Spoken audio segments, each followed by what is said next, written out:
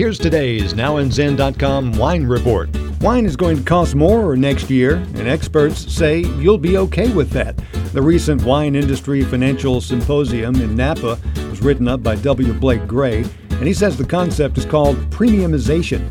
Now, the numbers are showing that people actually like paying more for wine and other products, and those who sell those things are taking notice. Wine producers are gravitating toward higher prices and presumably higher quality. That $8 Chardonnay you liked a few years ago is a $12 bottle today.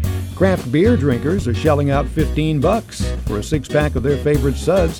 One of my favorite $5 wines from a while back is now a $7 bottle. And $2 Chuck is $3 Chuck, and so on. Millennials are shoring up winemaker confidence. Those younger drinkers are the same group that popularized the $17 hamburger. So imagine what they'll pay for a really good, really imaginative wine. Explore wine on NowAndZin, ZIN.com.